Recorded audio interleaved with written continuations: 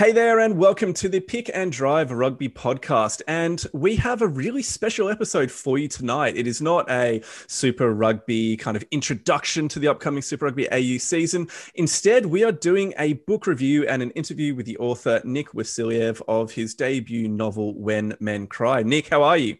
I'm great, mate. Absolutely pleasure to be here and great to be back on the... Now, with me is obviously Mitch. Mitch, how are you? I'm good. Yeah. Looking forward to this chat. It's going to be good. This is a great novel. Just throw it out there already. It's seriously good. It's seriously good.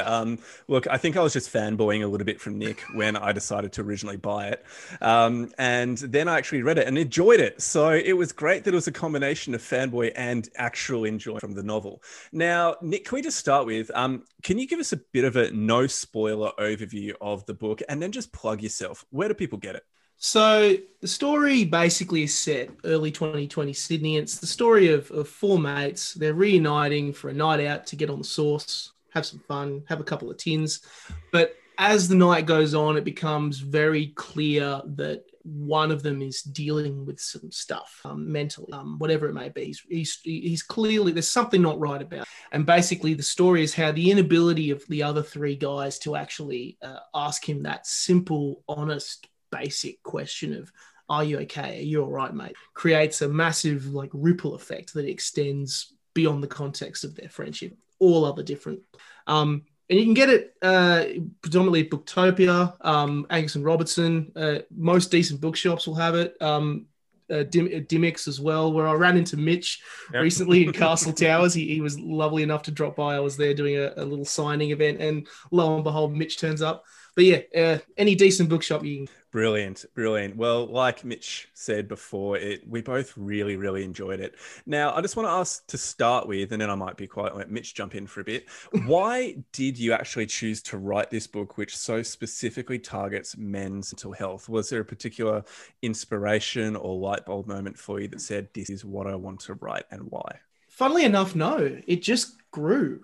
So originally this story was just I was at university, I was hanging out with friends and I was doing creative writing, as part of my degree. And I wrote this story. It originally started as a short story and as I was kind of sitting here with this short story, which is basically the first kind of quarter of the book, and as I presented this story, all of my mates who were writing buddies were like, "This, you can do so much just a short story." Even the markers and the professors were. And from that, I just happened to run into a publisher who then read this story and said, "Yeah, these characters are incredible and amazing." And so originally I just was totally thinking, "Oh, it's just a story. It's just this and that and the other." But as I kind of delved into it, as things were also happening in my own life, this book became a place of escape where you just sit down and you'd write however you were feeling. And this particular angle of mental health just emerged, what was happening. And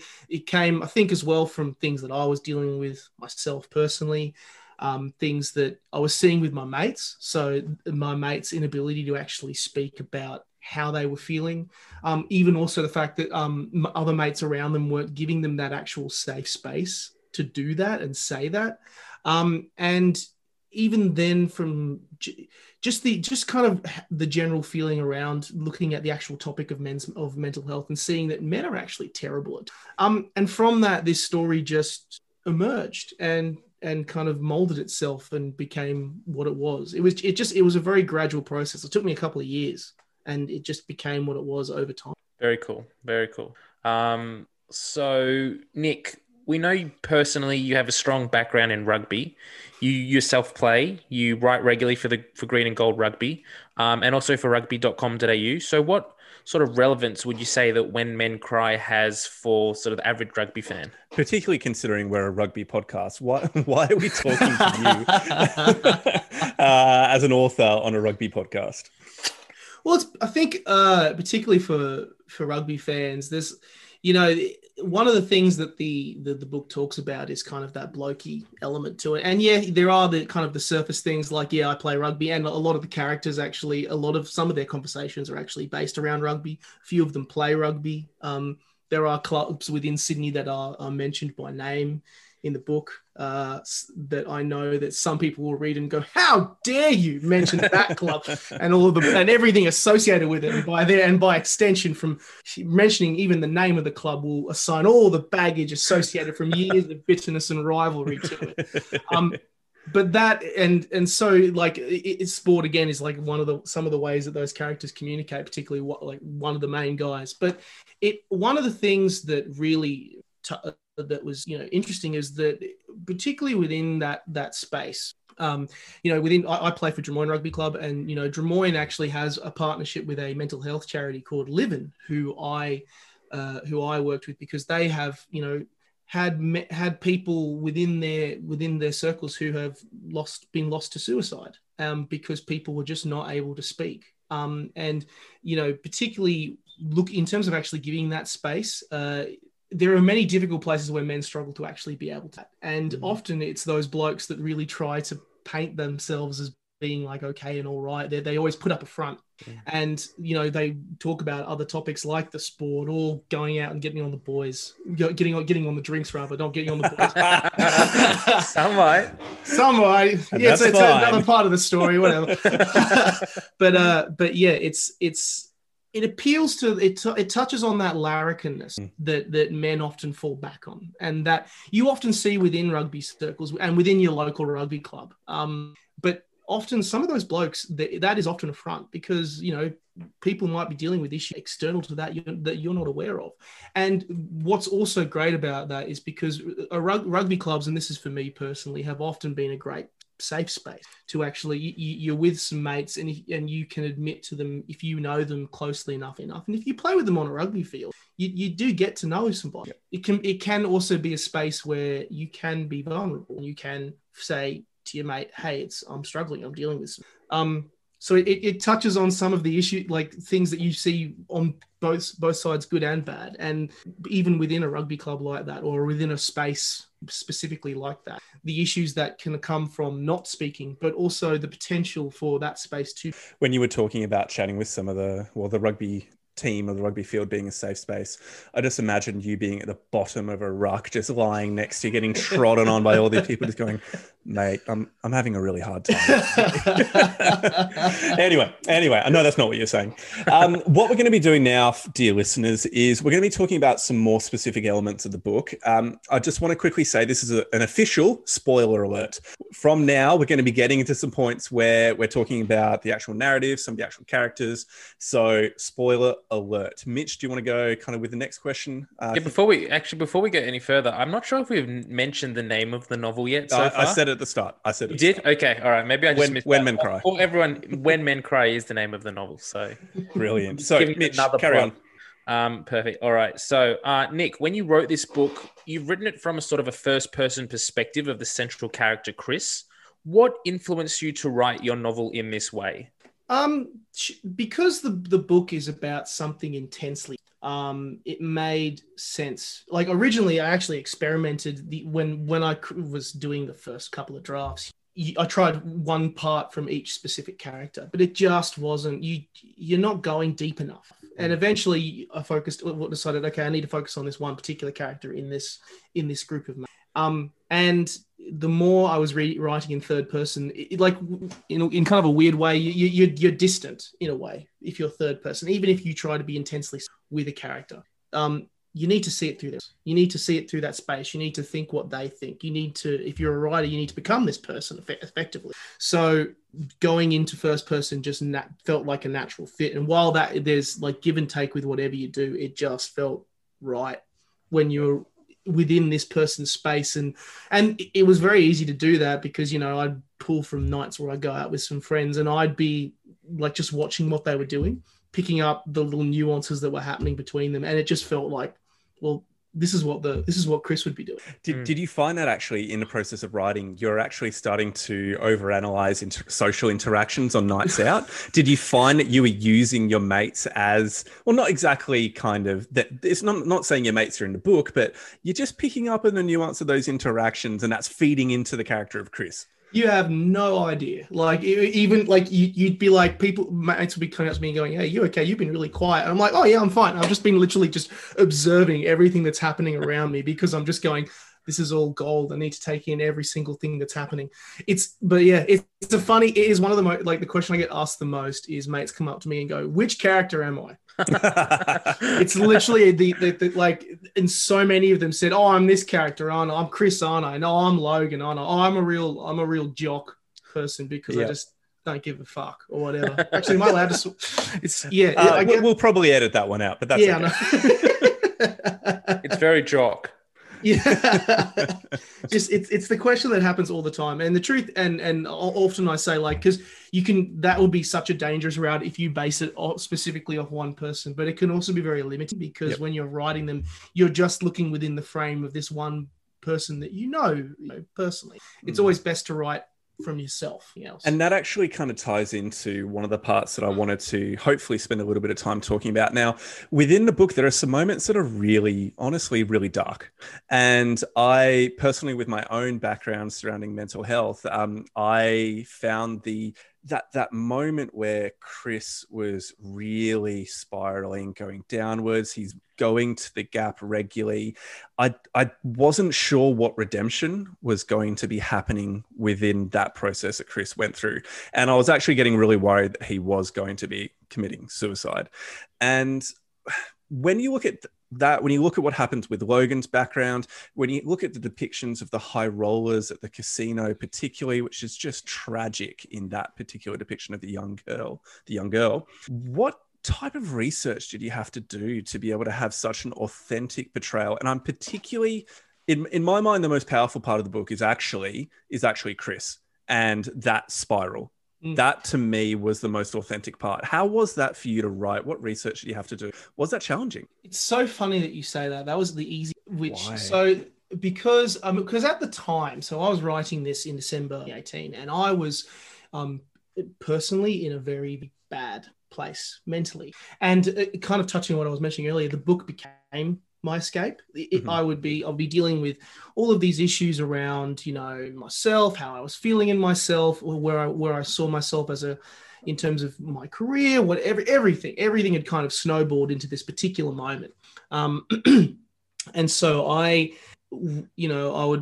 would be at this job, and then, for 20 minutes at the end of the day, after I'd done all the work that I had to done, I just sat and I wrote this, and it became that little 20 minutes of just escape, where I would just put down a lot of feelings that I was just feeling at that time on the page. But so the feeling that kind of Chris goes through in terms of his own thing, the whole book is about, like, that whole space of honesty and growing up and being honest with yourself when you aren't okay. Chris was just in that period. He's just a lost soul. He's just so lost. He doesn't know what he wants. He doesn't know who he is. And this is something that every person at some point goes through. So it wasn't hard to actually pull from my own experiences for that. But in terms of other research, what became very clear when I decided to take this topic on is that you need to get it right, because you are dealing with a potential topic that, if someone who is dealing with this reads it and reacts to it, it might, if you don't tell it right, it could be potentially negative and actually lead to genuine harm. So you need to actually make sure that you get it right, and that you portray it in a realistic way, or at least in a empathetic way, so that people if they are dealing with issues, and let's face it, everyone can at some point will deal with issues like this in their life, can relate to it and can understand it.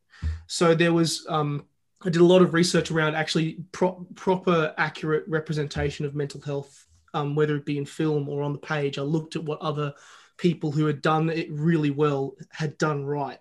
And then just that actual, in terms of creating that space, that feeling of snowballing, even like I listened to podcasts and articles about men or police officers who had to talk down people off the Golden Gate Bridge, and the actual space that people are in when they are physically in that space. I just pulled from everywhere, because there was just a real desire to really portray this and get it right, because it mattered if you get it right. Because additionally to making sure that you get it right on the topic, you also, if you get it right, it can also be a tool for a huge amount of good, because it can turn the entire notion of mental health into something that's relatable and understandable, and help to, by extension, break that stigma of people going, I'm not isolated and in my own place. This is not just happening to me. This is something that everyone deals with. And if that's something that everyone or someone or other people are dealing with, then I can find a way through it by extension. Yeah, one further thing I'll quickly ask before I let Mitch jump in as well is I'm not sure how to say the right words here. With the high rollers and the sex slavery that's happening at the casino, it's something that I've had a long involvement of fundraising to campaign against in Southeast Asia. So when I read that, it struck home and struck a chord. Did you have any research? Did you have any like factual information that kind of informed that aspect of the novel? Yeah, so in 2018, actually at that time, there was a big scandal breaking at the Crown in Melbourne, where there had been a similar situation of, of sex slaves and high rollers and all of that space. So I kind of really, at this particular time, I was writing this ending point, and I was looking for, Logan had got this job at the casino. He was in this particular space, which was was going to be incredibly detrimental to his mental health. And I found all of these stories, and they were so heartbreaking, particularly, because there was this whole, and considering as well, there was this whole other anti-gambling side. And then I was also realizing that Barangaroo, the casino at Barangaroo, a Crown casino, was being built at that time. And so I thought to myself, well, if it's already happening there, like and nothing is done about it, then it's going to be happening here as well.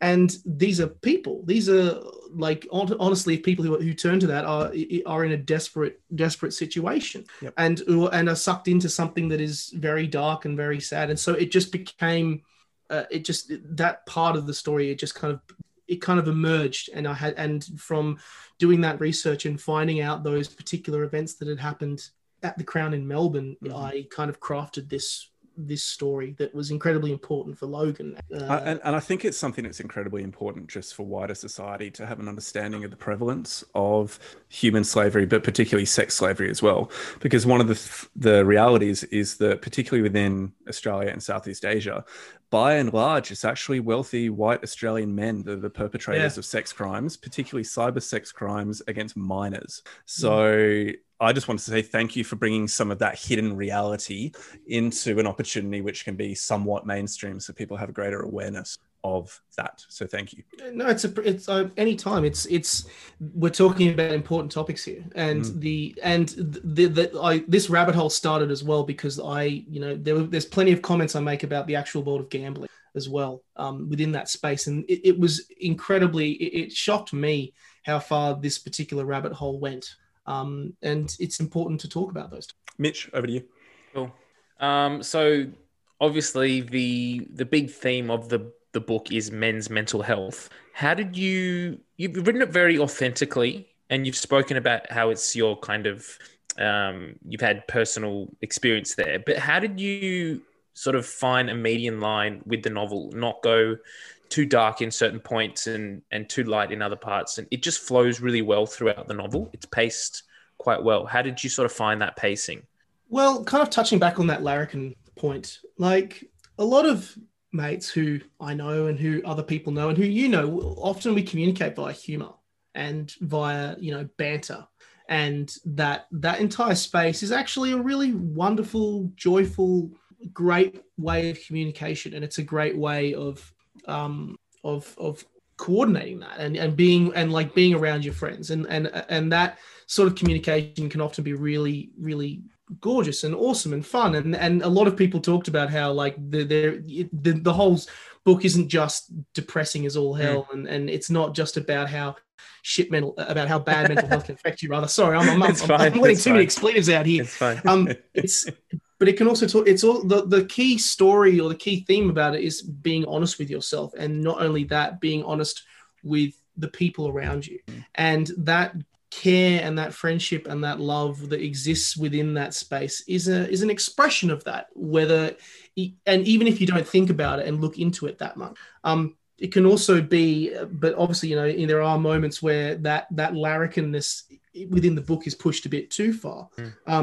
And through how Logan interacts with Noah, and some of the things that they do. And I've seen that and experienced it. You know, it happens all the time. It's it's just that actual space and that communication between each other is a key part of the story, and it also makes the actual relationship between these guys believe, because there needs to be genuine love there. Yeah, and that's one of the key things that really comes through is the fact that they have this attachment, but they also have that ability of early to mid 20-something men of just being so profoundly crap at communicating that when they don't catch up for about 3 months or something like that throughout the timeline of the book, I'm like, oh yeah, that's pretty standard. That they are good friends, but they still don't actually get around to organizing to see each other within that time frame. It was something I kind of laughed at when I noticed the big gaps between. And on top of that, and this is where the relations, because Chris and Louise, that whole thing there. There was one person who I did another podcast with in November last year, basically was like, she's almost like becomes a mother to him. Yep. And I was like, yes. And there was a big factor to that which is just what she's saying is common sense. It's an actual common sense thing. And his lack of ability to communicate and his lack of ability to actually be like helpful or constructive in that space it makes you realize how easy it is to actually do it, but also at the same time how terrible men in their early 20s are at it. And also how terrible men in their early 20s can be towards their mothers. Seriously, what is the deal with Chris being a complete asshat to his mum throughout almost the entire book? So this is based on, it's not on a relationship with my mother, by the way. I have a fantastic relationship with my mum, but it's the idea of kind of that space where you are at around the age of 18, 19, 20, when you finish school, where you kind of want to like shake off the shackles. You want to be who you are, and you want to be this person that you want to be, and discover, who you are as a person. And sometimes that has unfortunately meant that you push your parents away in that space, which you shouldn't do. It's a very unhealthy way to go about things. And Chris, from that space, obviously, again, not having a dad around as well, being in this one apartment with his mum that has popcorn ceilings and hasn't been done up since the 1970s and 1980s. He's been there for his entire educational life, and now he has the opportunity to go somewhere else. Of course, he's gonna take it, but he is nasty to his mum. Like, his mum doesn't deserve that. His mum doesn't. The treatment he gets is awful, and the book doesn't excuse that. Yep. Even if you are seeing it from his perspective, the benefit of being the reader is you can also look back at it and go, hang on a minute, mate, you're being unreasonable here. But but again, and this also comes down to the fact that he's terrible at communicating that. He's terrible at communicating that he wants to go out and actually discover who he is in general. And most parents in that situation would be like, yes, I want my child, my son or daughter, to actually be able to do that, to go out into that space and be happy. But he's terrible at communicating that. He's going about it in a very negative, dishonest, negative way that eventually obviously comes back to hurt him. And I find it fascinating in that, from almost like a narrative point of view, the narrative is culminates or climaxes with Logan and the casino. And so you have hit this spiral that Logan goes through from that first catch up all the way through to the altercation with Noah, and then that final kind of dramatic scene.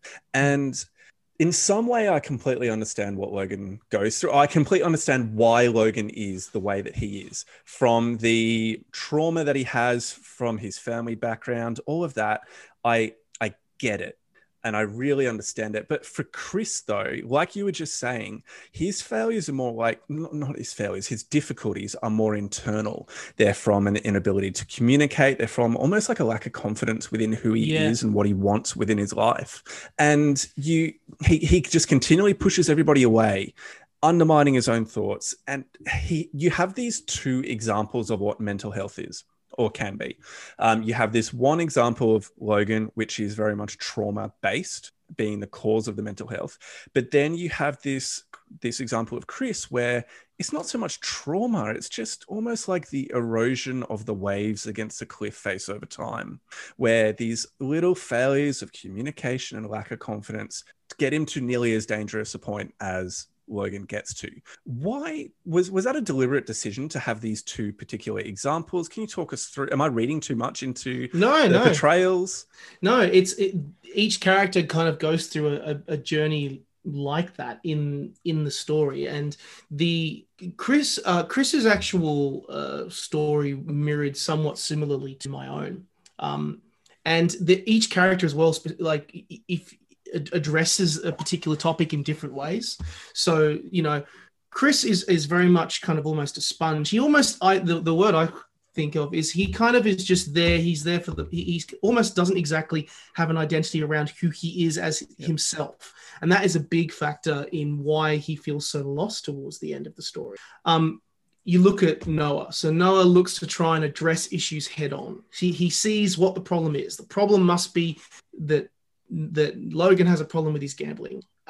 That's the problem. Let's tackle that without failing to go deeper and ask the question of why is he acting the way he's acting? And then lastly, Jock, and Jock is probably the one that people have connected to the most. I've had so many mates come up to me and say, "Oh, I'm definitely a Jock." It's just that sweep under the carpet approach of she'll be right that you see all the time. So if a mate is clearly struggling or dealing with an issue, you have those blokes that just go, "Yep, it'll be fine. Let's just It'll sort itself. Yeah. It'll sort itself out. Let's mask it all up with some banter and some good chat, and even if it actually becomes detrimental to them, So each person goes through their own story, but for Chris especially, he is as the protagonist of this story. He's really figuring out who the hell he is, and that actual space of figuring out who you are, and actually the point of growing up. I mean, he thinks he's grown up when he leaves home and does all of this stuff and everything. But the truth is, he's completely not. He's not at all. And the fact that his partner has to almost treat him like a child says it all. The fact that he's not dealt with any of these issues in a very healthy and meaningful and manageable. That it's more around the approach of staying separate and keeping separate that is a major factor of his story. His willingness to not actually his lack of ability to communicate or do things in a smart way or in an honest way with himself is what leads him down this path that he arrived. Yeah, I agree with those comments about Louise. I found her, don't take this wrong, but I almost found her unrealistic in how just stable and solid and well put together she was as a human being. And it was just so almost in a way jarring to see somebody who's emotionally healthy in comparison to the train wreck of these young men's lives. And that can be intimidating as well. She knows what she wants. She's clear on what she wants. She has clarity in terms of what she wants to do, where she wants to go. And honestly, if you're in a relationship, that can actually be intimidating. You can be intimidated by the fact that you have someone in this relationship with you who might have something that you don't, which is surety and honesty in themselves. And that is a big factor as to why she eventually gets totally fed up with him. The fact that he's going around in circles, making the same mistakes over and over and over. And she has to pick up the pieces of that as a result. I had so much admiration for her willingness just to drop everything and say yes in the final kind of climax when he's like, I need to do this. She's like, yes. And that just spoke to me of a woman who, I don't know, there's just love. There's just love and care within that. Now, look, we can read as readers into this book as much as we want. I remember when I was doing English literature at university as well, we had the death of the author kind of theory from Roland Barthes. It's like whatever the author intends doesn't really matter because it's what the reader takes out of it that really is the kind of meaning from a book. But realistically, I never agreed with that because I always thought the author has a meaning to the book. For you, what is the takeaway that you are hoping readers would have as a result of reading When Men Cry? It's so funny that you touch on that particular topic, that because on one level, you as an author, you just make the content because because really so you're in this situation and you're making it, and that's just what comes out. And often it's the audience that can decide what happens. But with me, you often have to, when I was writing this, I had to really narrow it down to what is this story about? And the truth is, it's about honesty. That is what this story is about. And that is what I hoped that when a reader reads this, the value of honesty, the value of not just honesty with your friends, but honesty with yourself, honesty with giving yourself that permission to actually be, admit to yourself that you're not okay. And I mean, even the actual, let's even talk about the actual act of crying. The actual act of crying is a physical response. It's your body physically acknowledging this particular emotion or this particular feeling. It's an actual physical embodiment of honesty, the act itself. So the kind of thing that I wanted to for people to take away from it, and of course, like, it's always up to interpretation again, and that's one of the joys of reading and literature and that space, is the need to be honest with yourself and with other people, and that can come and that leads to, once you have that honesty, that leads to care, that leads to love, that leads to understanding, and that leads to, you know, people feeling safe around you, and if people are dealing with that issue, with issues, and are struggling to be honest with themselves, or struggling with this particular space, being that honest person that can be that safe space for other people, and be that rock that you can be. Mitch, I might ask you in a moment the same question of kind of what your takeaway from the book was for you as a reader, but to give you time to think about it before I just cut straight to you, I might say my point as well, or my takeaway. Like I mentioned before, I was really kind of just hit emotionally with the kind of spiral that Chris really took, and the fear that for him it was going to turn out really badly. And I think I mentioned this to you, Nick, off the pod, but I actually read the book in one sitting. So I started it at about 8 p.m. The night that it arrived, and then at about 12:30, 1 a.m. that night. So such a typical back thing. I'm a forward. Took me about 3 weeks to finish it. Took you one sitting. Do you know what the worst part for me is? That took me 5 years of my life. So what? 1 hour per year? Yeah, you finished it in 4 hours, and I was like, that's 5 years of my life that I'm never getting back, and you demolished it. If it helps, it's because I'm a massive fantasy nerd, and the recent Brandon Sanderson book I read was 1,200 pages. So a small, like, less than 200-page novel, yeah, I'm fine with. Anyway, my point within that was I actually got to about 12:30 a.m. and because of some of my own experiences, because of my fears with what Chris, the journey that he was going with in the book, I actually was really impacted by it, and I just couldn't sleep, and I was just lying awake, struggling, and just kind of imagining and putting myself in Chris's, particularly as he's sitting there at the bench at the Gap. And my takeaway from after I was able to finally just work through what I was feeling and my emotions, talking with my wife about it the next day, was just the recognition that for me particularly, it's really healthy to let yourself feel that negative. Well, and this is my situation in my case, and my way of thinking through it, is that it's, for me, healthy to be honest with the way that I'm feeling and not just bottle it away and ignore, because it's something that I do. It's something that I think some of my mates do as well. We just pretend it's not an issue and move on, and then things boil up over time. So, and then result in the very few times where I actually cry, like you were just talking about. Men don't do it often. For me, it's when things really reach that tipping point. So the takeaway for me really was that I need to be more honest with where we are at in our feelings, in our struggles, in our joys, in our successes, and there and in between. Yeah. That's really awesome. That's what you got out of it, and it's particularly the admission of honesty that you are not okay. That is actually you giving yourself that safe space, going easy on yourself, because people are very hard on themselves these days. That you always need to be at your best at 100 miles an hour, and it's such an unhealthy mindset to be in. If you are having a tough time, to acknowledge that is one of the healthiest things you do, and be honest and say, this is why I'm struggling. This is why I'm not okay. And that is totally fine.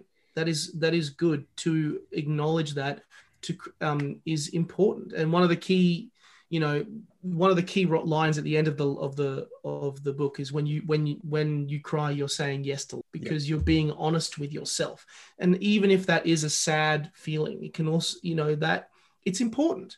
And kind of touching on your topic of the fact that, you know, you find yourself difficult, that you don't cry very often. One of the things I did when I was researching as well was actually asking partners, or looking at research of how women reacted when their partners, their male partners specifically, cried in front of them. And so many of them viewed it as such a privileged thing that I was so privileged to witness that. I was so privileged to experience that. And that really angered me, that response, because it basically said to me that men are dealing with stuff all the time, and the fact that they don't even have the vulnerability or feel comfortable enough to even cry in front of the people who are closest is really sad. And it's amazing that those partners acknowledge that, acknowledge how important that is. But the fact that those men don't feel comfortable to even cry in front of their partners is something that hit me, really, like, made me go, well, this is something that I need to. This is something that I need. So it's really good that being honest with yourself, even when you are feeling in that place, because it's good that was something that came out of this, because in the end, that is something for you that you can look back on whenever whenever you're seeing friends, or you're dealing with issues again with yourself in the future, and giving yourself that honesty and giving yourself that safe space. It makes you stronger. Mitchell. Yeah, I just found it very authentic. I would say I'm quite lucky in my sort of past experiences. I've never found myself at that kind of level where Chris or Logan sort of got to, and I'm very thankful for that. But there have definitely been past experiences that have been quite traumatic, and I found that I was able to, like, all the different characters experience things differently, and had different reactions to those difficult times. And I just found it very authentic to be able to put myself in those positions, and sort of, I could see myself doing similar things to nearly all of the characters. And so I just resonated with all of them and all the experiences. And like, yeah, I can definitely see myself being like Jock and just pushing it to the side and, yeah, no, it's fine. We won't talk about it and it'll work its way out. Or other times being like Noah and just trying to charge in and sort the issue out when it's probably not the right time and people aren't ready to talk through it and that kind of thing. Or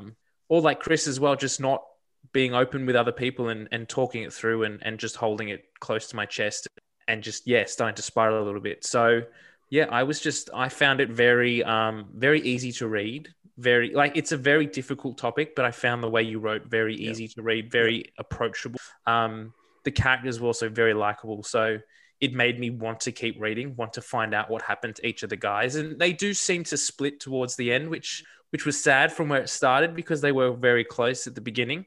But yeah, it's a very natural progression, I think, for guys and for life, really. So I just found it was a great read. Really, really good. Well done. I'm really glad you enjoyed it. I really am, because, you know, one person had said to me, it's a book for blokes. It's a story for blokes. And if this book is, and I know for a fact, so I work with there's a charity. 10% of my earnings from this book is going to a mental health charity called Livin', which is the same charity that the Drummoyne Dirty Reds work with. I already know they messaged me recently before Christmas and said, as a result of reading the book, someone had reached out to them asking for help with their own experience. And I was thinking to myself, how awesome is that? Because you know, someone has seen that, and if they have seen something and taken something positive out of it, and it's helped them get to a place that they might not have been had they not read it, then that is something fantastic and something wonderful. And it's really great that you connected with it as well, and hopefully, you know, you look in these situations in a new way and realize it's not a scary thing to be if someone is dealing with their issues or with mental health. It's something that you can approach and deal with in a very honest way, because we're all human beings at the end, and that human experience is what we're all connected. So I'm really glad you enjoyed it. Yeah, perfect. Cool. Well, I think that that leads us into our sort of wrap up questions. So what happens now for you, Nick, and for the book? Is there any more to write? Have you got further stories for these characters, or are you moving on to something else? There is. I actually am writing a little bit of a short story from Logan's perspective, which I'm currently working through. But in terms of a sequel novel or a sequel thing like that, I don't want to. We live in a time where sequels are a dime a dozen these days, and I don't want to force a story that. I don't want to force a story out if there isn't a good story there to tell. Yeah, for sure. And you know, it came to a place where I thought for now that I thought was happy, that I was personally happy with. Mm-hmm. I mean, that's not to say that there might not be something in the future. The truth is, I simply don't know.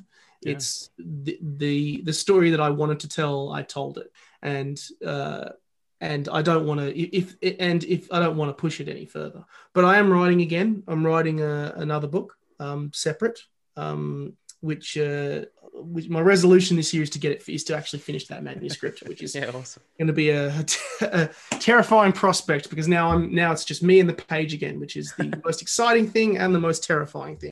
One thing I was wondering as we were kind of getting to this wrapping up point is, obviously When Men Cry has a very strong identity and a very strong flavor and almost a very strong purpose that it's trying to achieve. Will a follow-up book have a similar purpose-based drive behind it, or is it just going to be like a James Bond adventure novel? What are you thinking moving forward?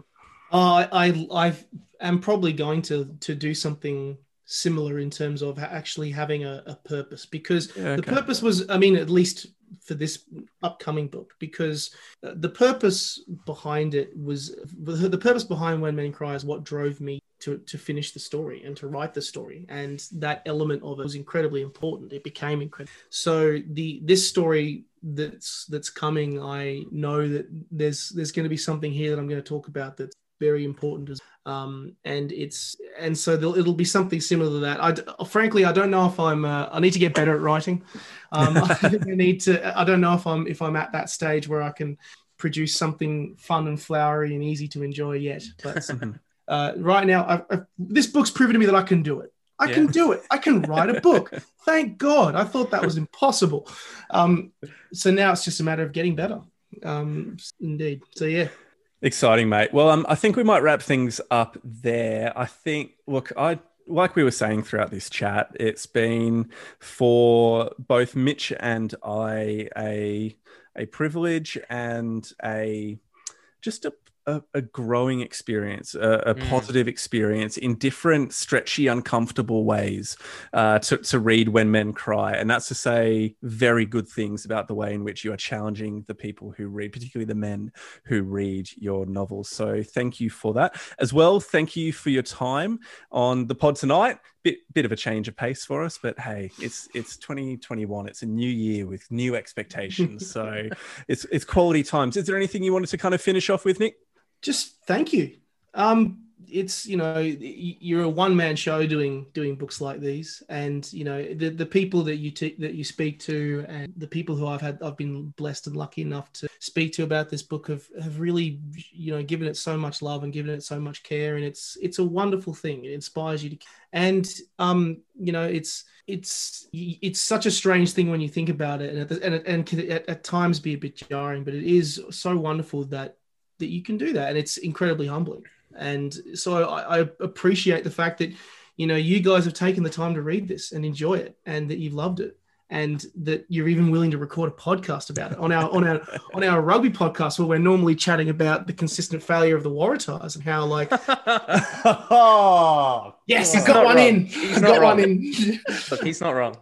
And 2021 does not look more positive for us either. But being a realist, yeah, it's I feel absolutely privileged to be here, and thank you so much for having me on. And I am always happy to come back on and chat, whatever the topic may be, whether it be rugby again when the Super Rugby AU starts up, or on topics like this. So thank you so much for having me. It's absolute pleasure. Well, thank you so much. Thanks, Nick, and thanks, Mitch. Everybody for listening. It's been fun, and we'll see you in the next week or two for our Super Rugby AU preview. Catch you later. Bye.